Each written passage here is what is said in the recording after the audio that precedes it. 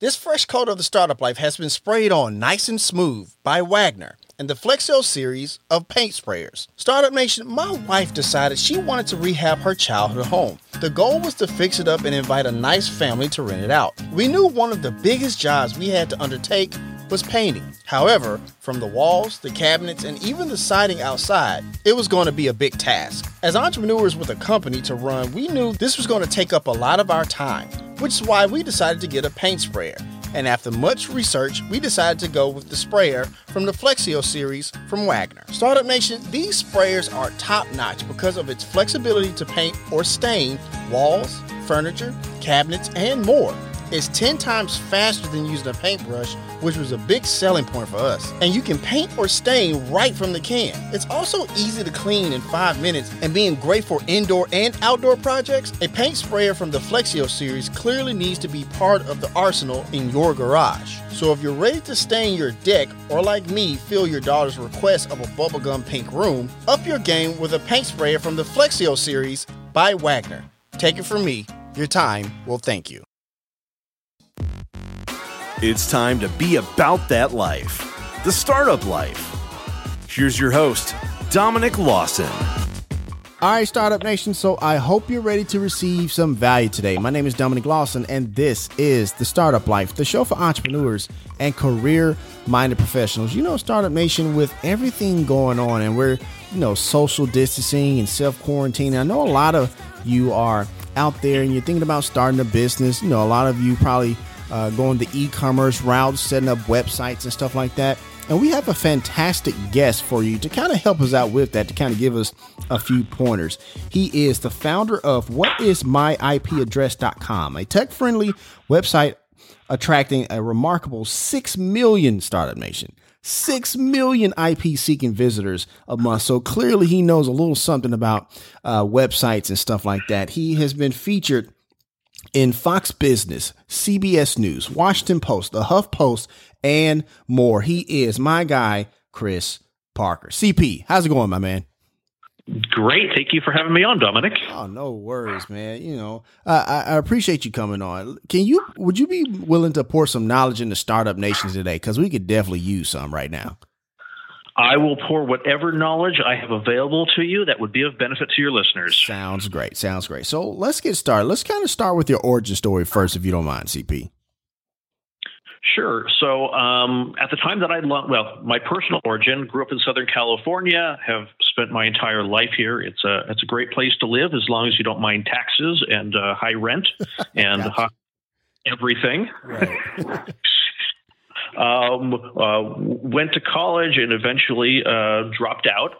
During that time, I did work for a online mail order company selling computers, and I was part of their team to build their website and helped out with IT there. And at one point, we had an issue where we needed to know the IP address of our internet connection because we were trying to send files over to a marketing agency or something like that, and was having problems. And it's kind of at the early days of the internet, it was kind of hard to figure out your own IP address. There wasn't a whole lot of resources out there. So I built a website that night and spent domain names were expensive at the time. I think it was $100 a year at Networks for a domain name. Right.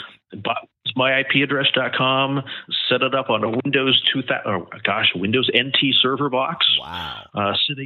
Sitting at home on get this, folks, a 5 megabit DSL connection. If you've got a 3G iPhone, right, you have a faster internet connection than I did when I launched that site.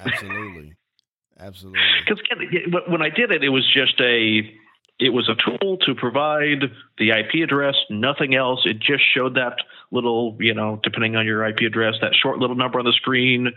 8-point Arial font, no markup, no graphics, no ads, nothing. Gotcha. That was the beginning of the website. Wow. Wow. I appreciate you sharing that. Tell me a little bit about, quick follow-up. Tell me a little bit about, selling computers and stuff like that, some of the experience you got from that company you were talking about. Yeah. So it was a company called Club Mac. Okay. It was a mail order computer reseller. We sold Apple computers. This is back when Apple actually didn't sell direct. You actually had to buy it from a reseller. Right. And I started working there when I was in college, doing night and weekend sales, because that was, worked around my school hours. Right. Eventually became the night weekend sales supervisor. And then a few years later went into what they called as product management. So I helped build the catalog that would go out to people, and I handled a particular product line. It was funny. One story there is, I remember, my manager was listening. They would listen to your phone calls and kind of audit you. How you doing? What could be better? And one of the things my manager got upset at me with was someone had called in and said, "Hey, I'm looking for oh gosh, I don't even remember what Mac it was at the time, but I'm looking at this computer. Do you think it would be a good computer for me?" I said, "Well, what are you going to use it for?" So we go through it all, and ultimately, it's like it was way overkill. It was, why buy a $5,000 computer when a $1,000 computer will work for you? So I sold him the $1,000 computer. Wow. And afterwards, my boss was like, "What are you doing? You gave up. You left $4,000 on the table." And I'm like, "Well, but he doesn't need that." And it was funny because this particular customer ended up buying like $10,000 worth of hardware for me over the time that I worked for the company, because he trusted me, because I wasn't out trying to make, obviously I was trying to make money for myself, of course, but I was looking to make money at his expense. Right. I was just trying to sell computers at what people needed. If they didn't need something so powerful, then why sell it to them? Right. Because it builds trust. And so when other sales reps were hurting because, it'd been a while since we mailed out a catalog, I had people calling me back and asking for me directly because I was actually trying to meet their needs as opposed to line my pockets. For sure. Chris, I appreciate you sharing that. Thank you for sharing all of that. And that reminds me of my banking days before we started our company, where I used to work at a bank. I'm not going to say the name. I'm just going to say it rhymes with Smell Smargo, right? And so they would have these quotas and stuff like that. And they would want you to set up certain products, even though they didn't need those products. But you're absolutely right. And I found that success as well, where Startup Nation, a lot of times we want to kind of, sell the big ticket items and stuff like that. But sometimes it's just, no, all the time, it's just important to get what the customer needs, get them what they need. And ultimately you build that success and that trust and that rapport, which means in the long term, like Chris just talked about, that long term is actually more profitable in that regard. So Chris, I appreciate you sharing that, man, because I know a lot of entrepreneurs, when it comes to selling, they miss that part. Yeah, I mean, and I don't want to say that every methodology of selling, you can only do this, but for me, it aligned with my values and my perspective to make sure that I felt like I was helping people as opposed to how much money can I make. Right. And in certain circumstances, you've got bills to pay. Sometimes that becomes a priority, unfortunately. For sure. So, Startup Nation, me and Chris were kind of talking before we started our conversation to share with you about how we scheduled our conversation in January. And here it is, August, and so much has changed since then. So, Chris, I want to ask you, man, kind of share with me what your new normal is looking like these days. And, in January, when we set this up, we was going to have a great conversation and stuff like that. And I think we still are, don't get me wrong, but we weren't anticipating what has transpired since then. Right. So kind of talk about your new normal a little bit. Yeah. I mean, I think it's one of those things that everyone has to deal with to differing degrees. I did have the advantage that prior to COVID, I was already working at home. Right. I would still meet with a number of my vendors, guys who would write for me, do graphics work for me. I'd meet with them in person. Mm-hmm. My wife and I love to travel. We love to eat out. Kind of all the things that you can't do during COVID-19 is what we got hit with. Right. My wife was working full time, and very, very fortunately, she's still able to work. Mm-hmm. But she's now working at home in the room next to me. Right. And so it's kind of been this shift in mentality, and I've had to. I think one of the kind of things that I'm trying to learn now is that I'm trying to find a nice way to phrase this, is that I have to be careful of how much social media and how much news I consume. Oh yeah, that's a big one. it's so. I've done a good job in social media. I was probably about 2 years ago. I basically turned off notifications for every social media app I have, uninstalled most of them from my phone. So I don't have social media telling me you have to read this now, because I don't want social media controlling my life. Right. And I think that was a real good move for my sanity. I think the harder thing has been with news about politics and coronavirus and race relations. Right. Like, I feel like I need to do my part and be aware of what's going on. But Absolutely. I found that, like, man, this is it really just pulls you in and sucks you in these, down these dark roads. It can be overwhelming. And it has been overwhelming. Right. I think that's one of the things I've realized is, those vacations, those times out of the house, eating out, that I've had to realize that I don't have those. And so those were kind of the breaks from the emotion that comes from the news. It's like, okay, no more news echo chambers, dial back to social media consumption, and really just like, okay, I just got to get back to the basics of my business, of just the news is going to continue. The world's still going to spin regardless of whether I pay attention to the news or not. That's true. And so I think that, like, in the moment, that's been the hardest challenge for me, is saying, like, okay, I have to intentionally not pay attention to what's to a lesser extent. I have to intentionally not pay attention to what's going on in the world and not be distracted by all the drama that surrounds us. Right, for sure. No, I definitely understand it. It can definitely be overwhelming. I think we're all trying to find that balance, Chris, of, like, getting the news so you can stay informed and make informed decisions about everyday life and stuff like that. But at the same time, not being, overindulgent or overwhelmed or consuming too much news or social media and stuff like that. Cause that I know firsthand, like, man, that can really wear on your mental health. Right. And then everything, else, from your relationship, with your wife or your family or whatever, Startup Nation, to your business, that can really kind of snowball quite rapidly if you let it, you know what I mean? So I definitely appreciate you sharing that and being transparent about that. Yeah. And the other thing I've tried to learn the lessons of other people, and I don't post, through my business accounts. I don't do anything that's political. I don't do anything that's race relations. I've seen my wife works in an industry where they're dealing with the backlash of the people that work with the company. Gotcha. I support this, I support that. I don't support this, I don't support that. Right. And, like, the company's getting complaints, and it's like, oh my gosh, this is a disaster when we start letting too much of our personal life come out through our businesses. That's true. It can be a lot. Especially on controversial subjects. Right. For sure. I appreciate you sharing that. Really quickly before we transition, right? We talked about how we scheduled this conversation in January, and now we're here talking in August, and it's a whole different world. This is a true story, Chris, I'm about to tell you, right? So there was another gentleman who we had on the show recently, and he scheduled around the same time, right? And we talked to him last week. And so he's like, yeah, glad to be on the show, looking forward to it and stuff like that. Hopefully the world doesn't end around that time. And so when we talked about it, he's like, you remember that email you sent me? He's like, did I say that? It's like, yeah, you totally said it. It's like, man, you gotta stop saying stuff like that. So I just thought that was pretty funny. Once again, it is. Right, for sure. Once again, Startup Nation, we're talking to Chris Parker, the founder of whatismyipaddress.com. If you want to check out that website, make sure you go to the show notes if you listen to the replay on the podcast. We have a link there for easy access. So let's just kind of dive into it, Chris, man. Kind of tell me about your company and what is whatismyipaddress.com, and what do you do?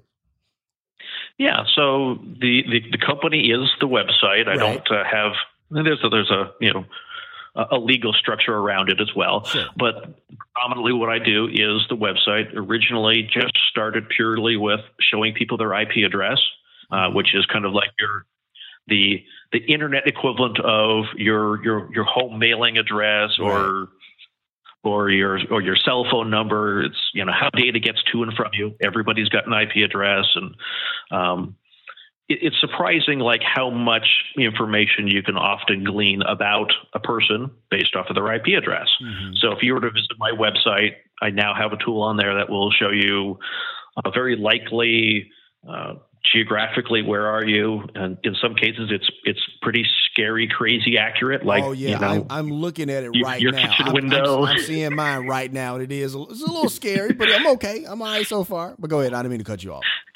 No, that's all right. But the idea was for me to start creating awareness, both, if you're the user or whether you're trying to find somebody who's, harassing you or something like that, right. Or if just wanting to know, well, what do people know about me? And I think for some people that's pretty scary that you're out there on the internet. Your IP address could lead people to your front door. And for some people that's really scary. Right. And so that has led to promoting through affiliate relationships of VPN products, which route your traffic through another IP address to make, like you're somewhere else in the world.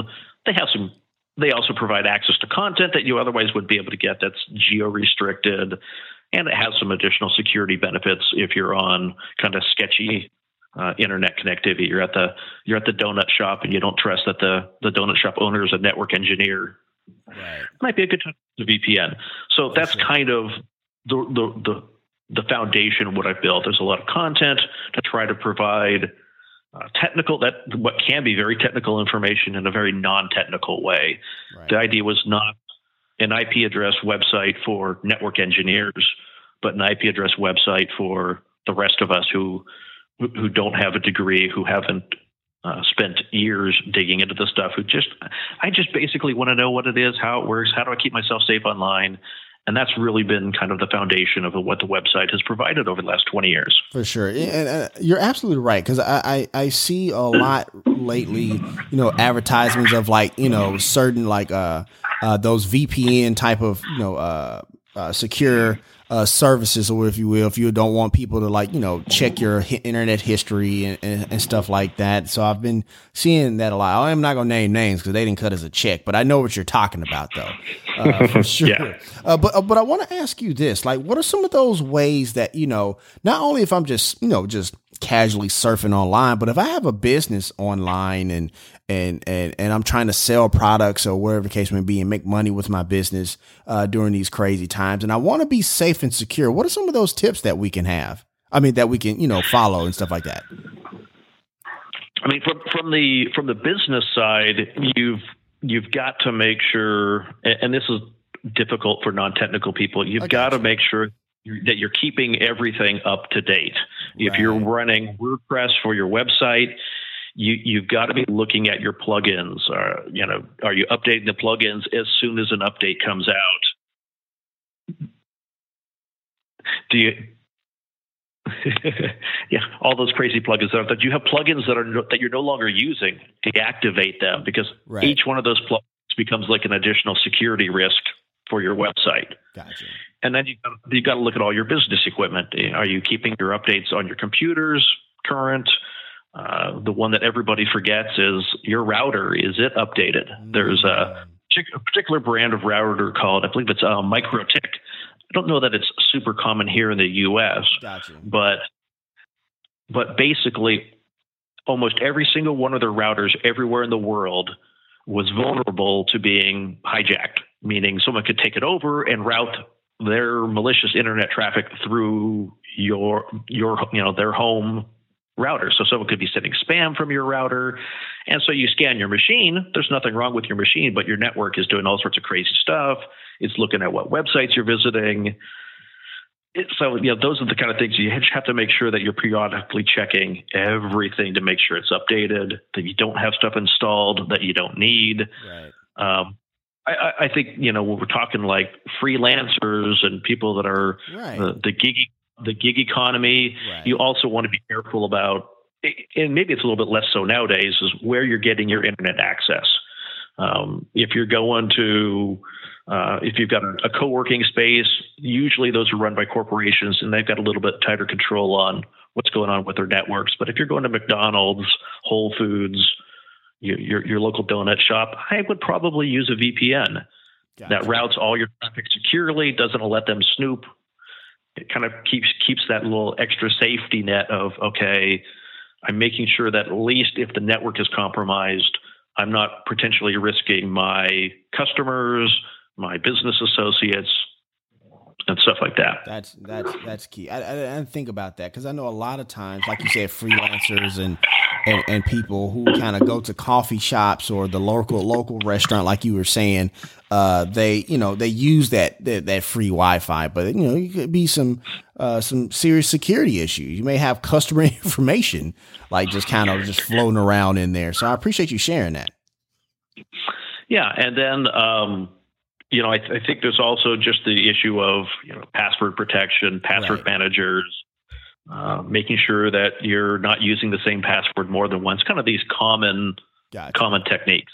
For sure. I actually recently started a podcast, and we talk about which I never thought I would do, but I've actually started one. It's been a lot of fun, and I talk about kind of the scams that people fall for, and kind of what the signs of those scams are and how to protect yourself from them. And for small business people, there's a lot of scammers out there trying to get access to your bank accounts. So if you have like lots of us, we have an outsourced person doing our accounting for us. We want to make sure that we have rules in place so that if they get an email saying, hey, set up this new account and wire $5,000 to this person, that they don't just do it without thinking. Right. Because the scams are just getting more and more sophisticated. The scammer interacts with you. They get your email signature. They create an email address that looks like yours. They find out who your accountant is, send off an email, and then your accountant wires off your life savings to somebody else. For sure. Yeah, that's so true. And it's so scary to think about. You know what I mean? It's like, because the thing is, I know a lot of people who've gotten by stuff like that. And like businesses, they go out of business, or like you said, their life savings is just completely depleted. And so it's really sad. So I hope you caught all that, Startup Nation. This is just super important. And I was actually going to mention the podcast, but you beat me to it. But Startup Nation, that podcast is the Easy Pray podcast. We have a link there in the show notes for easy access if you listen to the replay on the podcast. Make sure you check it out to get some of those tips and those not necessarily like scary stories, but more so to kind of equip yourself to make sure you're doing right by your customers and your business. If you're, obviously if you're using a website and stuff like that, for sure. So I appreciate you sharing that, Chris. You're very welcome. I mean, and I should say it's not even small businesses that are at risk to these types of. Yeah, sorry. I was in the amen corner there real quick. I'm sorry. Go ahead. If anyone watches Shark Tank, Barbara, I think Corcoran, she lost $400,000 to one of these scams. Now, she was lucky enough that she's high enough profile, and they found out about it soon enough that they were able to stop the bank transfer just before it went through. Right. But this even affects, I think she owns a payroll company as well. So it's not like she's some newbie who's not paying attention. Google and Facebook have lost hundreds of millions of dollars to these types of scams. Right. They're super, super prevalent. And so people just really need to be aware of them. For sure. I appreciate you sharing that. So like I said, there's many people, during this pandemic and COVID, and they've decided, since they're working at home, I got time to start a business, and they're using websites and stuff like that. So if you would just kind of talk about, the ever changing landscape of SEO and monetization when it comes to the website, because I know that's a big one. Yeah. I mean, those are really challenging in terms of, SEO, the concepts around it have, I'm older. The concepts have changed around it from when I got involved in the internet. It used to be that you just put keyword on a page, and all of a sudden you start ranking for that keyword. Right. It's a lot more complex now. There's a lot of moving parts, but the primary thing is about building good authoritative content that. Google always talks about design for the user first, that you really have to think about user experience. Right. Are they going to, not just, do I have links to these articles, but, have I gotten links from real sources? Have I gotten news articles about me? And there's all sorts of ways that you can go out and do PR. Being on podcasts is a great way to get people to link to your business. If you're talking about what you do, it's a great way to get those links and to be authoritative, and people see what it is that you can provide them. So there's the SEO side, but it's really about producing consistent quality content that's readable, that people want to share. I would avoid, and I've got a bunch of this content still on my site, but of like the big gigantic wall of text where it's just paragraph. You've got to make it, it's funny that you think of this as, it does kind of fall under SEO because it's about how people interact with your page, that you have, call out text, you've got quotes, you've got images in there, you've got stuff bolded so that people can kind of skim through. They understand what's important from the article, what's not important. They spend more time on the page. Google looks at that as a ranking signal. People have a better experience. They're more likely to click, more likely to refer it to somebody else, more likely to post it on a social media, kind of making all these things easy for the person to do. All right, Startup Nation, so we're going to go ahead and take a quick break. We got to pay some bills. Once again, my name is Dominic Lawson, and you're listening to The Startup Life.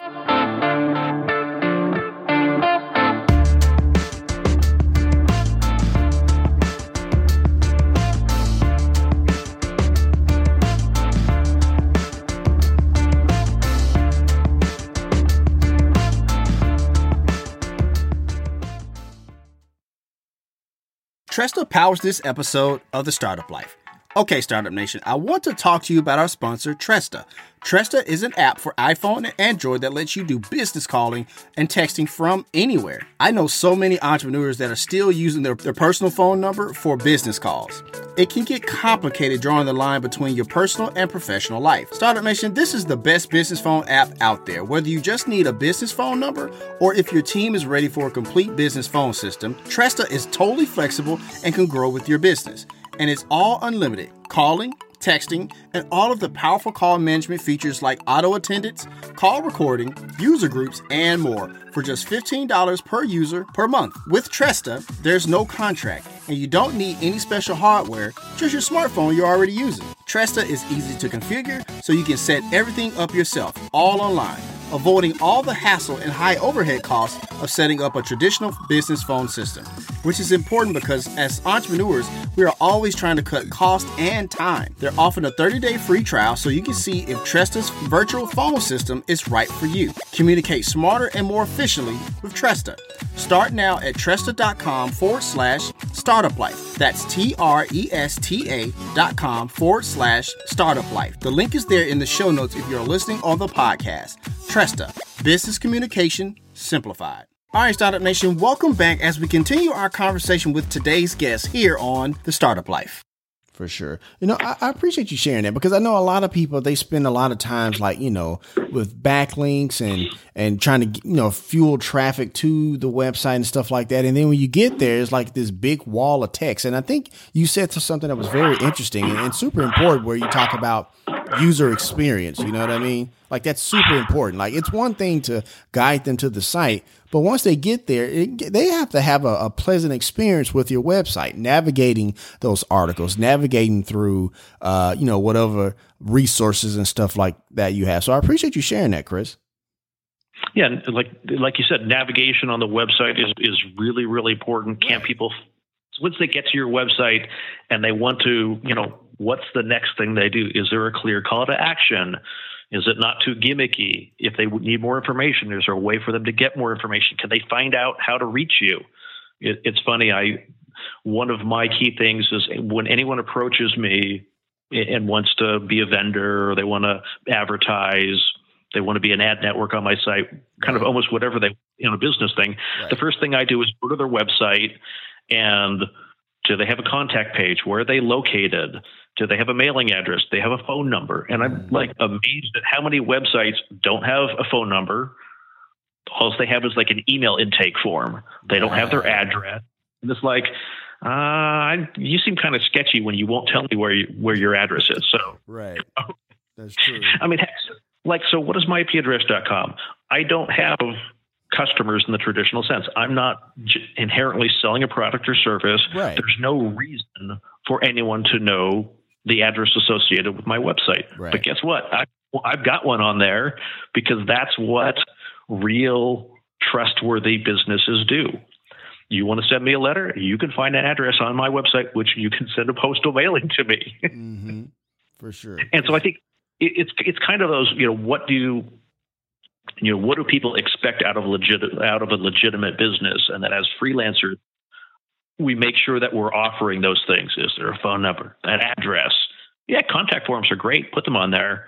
But, sometimes people want to send postal mail, or you're like me. It's just part of, I've been approached by so many sketchy people that it's just part of my way of looking at businesses is how transparent are you about who you are, who the owners are, and what you do. Right. You know what? Let's stay right there really quickly, because I know a lot of times, I know this happened to us in our business as well. Like when you first sign up, or not first sign up, when you first start a business and you get structured with the LLC and you sign up for this service and that service to help support your business, a lot of times you get stuff in the mail, you get stuff in your email inbox, and a lot of it seems a lot of, kind of sketchy, like you were saying. So if you would, Chris, kind of share some of those red flags. I know you talked about the web address and stuff like that, but what are some of those, the web address or physical address, but what are some of those other red flags that new business owners should look for, before they, hit the submit, or before they, drop that credit card information to kind of use that service for their business?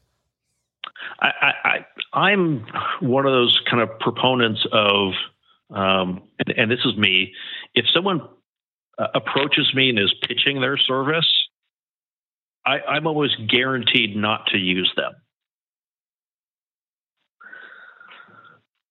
So I'm always guaranteed not to use a service that's pitched me. If I receive a physical mailing from a business, I'm just not super. Physical mailings are a little bit different, but I'm still also like really cautious about that. I know that there's. I got one the other day. It was, hey, it looked like an official letter from the state saying, hey, you need to have these employment charts, posted in your employee break room. And I'm like, well, I don't have a brick and mortar location. I don't have any employees. I don't have a break room. Well, I do, but it's my own kitchen. It's just me on the payroll. I don't need this. And I was curious. And so I went out and looked up that company on Yelp. And they had like 1,000 reviews. All of them were 1 star. Wow. And every review was one after another. I signed up for the $30 package. I got a phone call and they tried to upsell me the $500 package. I said, no, I just want the $30 package, but they billed me for the $500 package. Wow. That's absurd. And I hate that because Startup Nation, look, we want you to have these stories and to share these stories, not to discourage you, right? But the thing is, we want you to be informed and to be empowered. So I appreciate you sharing that, because that happens a lot, especially the ones where you get the physical mailings and it's supposed to look like, something from the government or something like that. Startup Nation, real quick, if it doesn't have some type of government seal or something like that, that's a red flag in itself. I just want to add that in there as well. If it don't say it's from the state of California, from the state of Tennessee, or wherever the case may be, you might want to, do some vetting there. I'm sorry, Chris. I wanted to get that in there because I think you brought up a valid point when it comes to that stuff. No, it is. I mean, there's so much, fake stuff out there. I, had filed a trademark for my company logo, right. And I now, periodically get, 10 to 12. Like it's really weird. It always happens at once, so maybe it's like renewal dates or something like that. But I'll get like a dozen letters in the mail about, hey, for $1,000 we can register this internationally, or you need to do this, right. And it's like. No, my lawyer didn't say I needed to do that, so right. I'm not going to do it. I mean, part of it is just like always check with somebody else. I mean, if you own a small business, you're just starting up, ask somebody else who's a small business. Hey, did you do this? Did you get this letter in the mail? Important. That's a good one. Yeah. Don't be afraid of looking silly asking questions to people, because everyone, when they're starting up their business, you get these things unless you've been doing this for 40 years. it's your first business. How would you know what is legitimate and what's not? Right. And in some cases, guess what? You're going to make a mistake. Something bad is going to happen. Mm-hmm. As a good example, I was approached by somebody who represented themselves as a representative for an ad network, a company that sells banners. Uh-huh. The company that they claimed to be representing was a legitimate company that had a good reputation. It was someone that I'm like, okay, I know who they are. They're someone I would do business with. Right. And so we started doing, I'm like, okay, yeah, I want to work with this guy. We start doing, sending paperwork back and forth. And, I checked out his website to make sure it was what I was expecting it to be. And at some point things started getting a little bit sketchy, but he was like, there's a technical problem. And I just kind of went, it's during the holidays, technical issues happen. Right. And it turns out, I'll cut this, without going too much into the minutia of the story. The guy had bought the .net version of the well-known company's name, and he had set up a website that looked exactly like the .com. He had just changed the phone number to match his phone number. Right. His email signature matched the email signature that you would expect from people at the company. His fake, infrastructure that he set up looked close enough to what I would expect it to be. Right. And it turned out that this guy basically scammed me out of $10,000 of income. Jeez. So he got paid, in theory, he made the money and was supposed to pay it to me, but he didn't pay me the money and he disappeared. Right. And my initial thought was, I'm going to war. I'm going to find this guy. Absolutely. Yeah. I'm going to make this guy's life miserable. Like he's going to, he's never going to forget the day that he crossed paths with me. And, I thought, well, let me sleep on this before I go to war. Right. And the next day I kind of woke up and went, you know what? I'm going to have to pay a lawyer. Right. That's going to cost me, as much money as it's probably going to cost me more than I've already lost to hire a lawyer. If this guy's a con man, he's probably already spent the money or doesn't even have the money. So even if I win a lawsuit against this guy, I'm not going to get my money back. Right. And I'm going to spend hours and hours and hours of time working with a lawyer, worrying about this, being stressed out about it, being upset about it, venting to my friends about it. That I'm like, what? I'm going to take this as a really expensive $10,000 lesson. And I'm just going to drop it and change my business processes to make sure this doesn't happen again. Right. And it was kind of like the best thing that I did was to just drop it, let it go. It's a lesson learned. And rather than, it could have dragged on, even if I could have found the guy, it could have dragged on for 6 months, a year, 2 years. At some point I had to decide, like, I just got to let it go. It's just not worth there's an opportunity cost to going after this. It just wasn't worth it. Gotcha. No, I understand that. And I hate you went through that, but I appreciate you being transparent and sharing that. It's just like you said earlier. It's just like they're so sophisticated now. They're only getting more sophisticated by the day. You know what I mean? Mm-hmm. And it's so difficult, and it's just so it can be disheartening, Startup Nation, where people are out to kind of scam you and you're just trying to start a business, you're just trying to start this thing, and people are still out there. But I think Chris gave us some very helpful insight. One of the craziest ones I saw was actually not even over the internet. It was in person. I was actually still in my banking days where this guy came in. I was a business banker at Schmel Schmargo, but the guy came in and he said, "Yeah, I'm gonna set up this business account and stuff like that." And I was like, "Hey, what's your EIN?" And he's like, "Oh yeah, I gotta finish paying this dude. I'm paying him 3 installments of $99 to get my EIN." I'm like, "Wait, what? What are you talking about?" Like, huh?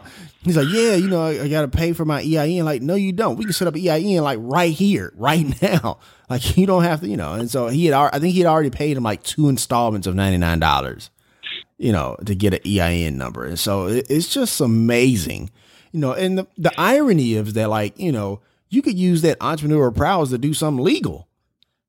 You know what I mean? And so you want to spend it doing. Go ahead. I'm sorry.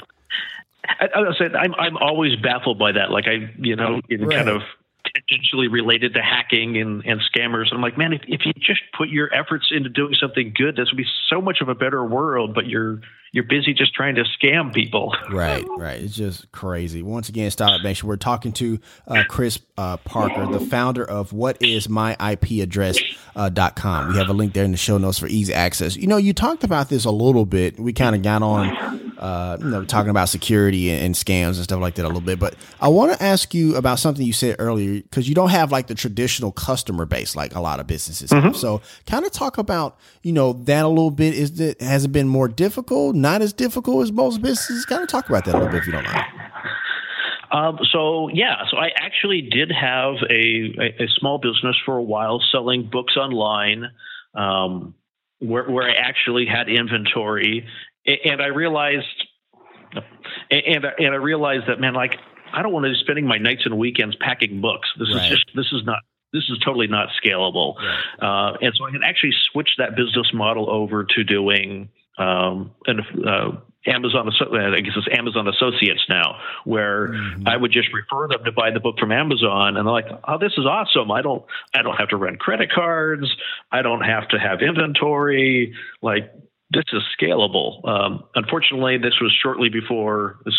Predates a lot of people, but this was shortly before Amazon got rid of all their California affiliates. Was over, the whole fight over taxes, whether they charge taxes in California. Right. And so my business model was entirely dependent on Amazon. And they, over the course of like a week, they said, we're going to be terminating all affiliates effective next week, have good life. And so that kind of like totally put this down overnight. So the lesson there is don't be fully dependent on one source for anything. I heard that. For sure. But yeah, it's been interesting building a business that doesn't have doesn't have a product or a service that I charge people for. Right. My website is based solely off, or my income is based solely off of affiliate revenue and display ad revenue. And so things like COVID was like, oh gosh, this could be really bad for me, because anytime the economy does bad, people start pulling back on their advertising because they get uncertain, which means my ad revenue potentially drops off a cliff.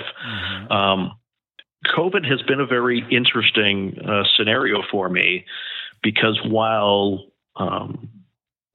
economies have had challenges, and some companies have pulled back on advertising, other companies have kind of increased their ad spend.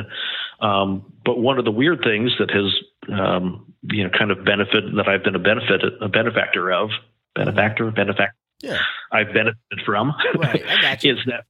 is that more people are home and online. That's true. And so they have more of a need to figure out their IP address. And so I saw probably at the peak 30 or 40% increase in traffic to my website. Got you.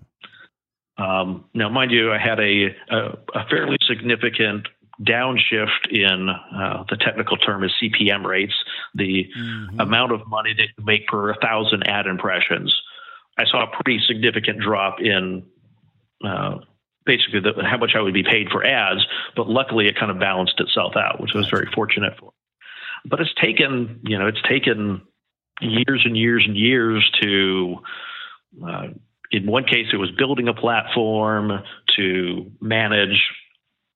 I think at any given point, I had maybe like 20 different ad networks that I was working with and trying to balance their ads. And ultimately, it was like I'm spending more time effectively dealing with sales on my ad than I was spending on content creation and tools and things like that.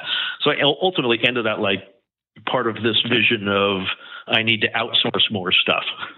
I went to, did some research, found a company that basically a turnkey solution. We take care of all the relationships for you. One billing, rather than having to invoice 20 companies, I only had to invoice one company.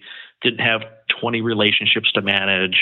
Right. And so they bringing on new ad partners. They kind of handle the whole thing for me. And that's been a godsend, kind of making that transition of, okay, I need to trust people who are experts in their fields experts at what they do and leave time for my expertise and my, what do they call it, creative genius, my areas where, these are the skills that only I can do.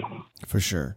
For sure. Thank you for sharing all of that. I want to ask you this because we kind of, you talked about the early days of the internet a few times. And I want to ask you this, like, as you look back and see how we use the internet has changed and grown, how people have their feelings or how they feel towards the internet and using online stuff like that and shopping and all that stuff has evolved for the past 20 30 years now. Kind of talk about something that surprised you, that's kind of a thing now that you really didn't anticipate, like in the mid 90s when it came to the internet and stuff like that, in your opinion.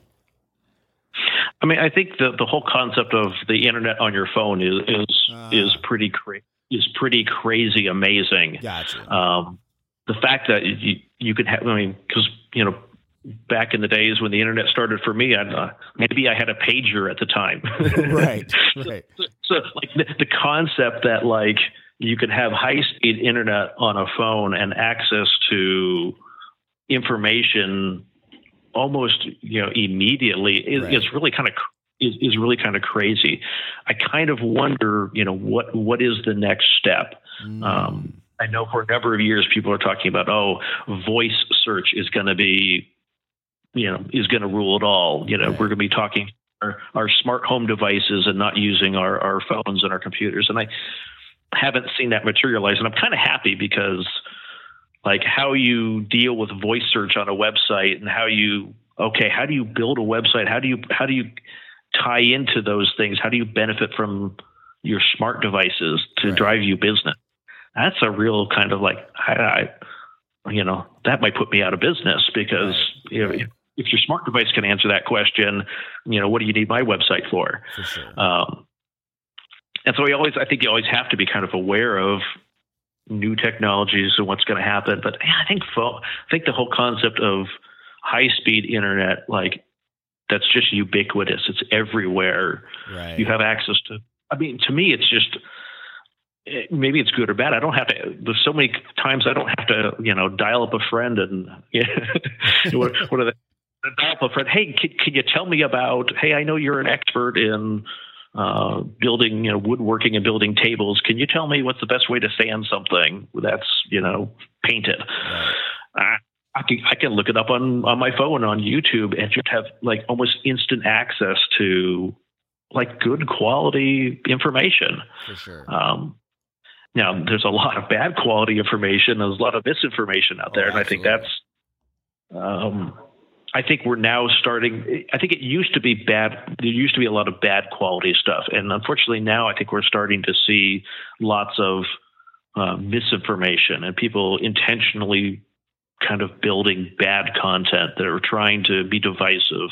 They're trying to stir up things. They're trying to mislead people. Right. And I think that's totally contrary to, kind of the underpinnings of the internet. The internet was designed that everybody should trust everybody, that computers, when you're handing data off to one another, there's this implicit trust in that data. And we live in a world now where, maybe the data's moved around with trust, but can we trust the content? If I receive an email, I'm pretty sure it's not really from a Nigerian prince who's got $10 million from a relative I didn't know I had. Right.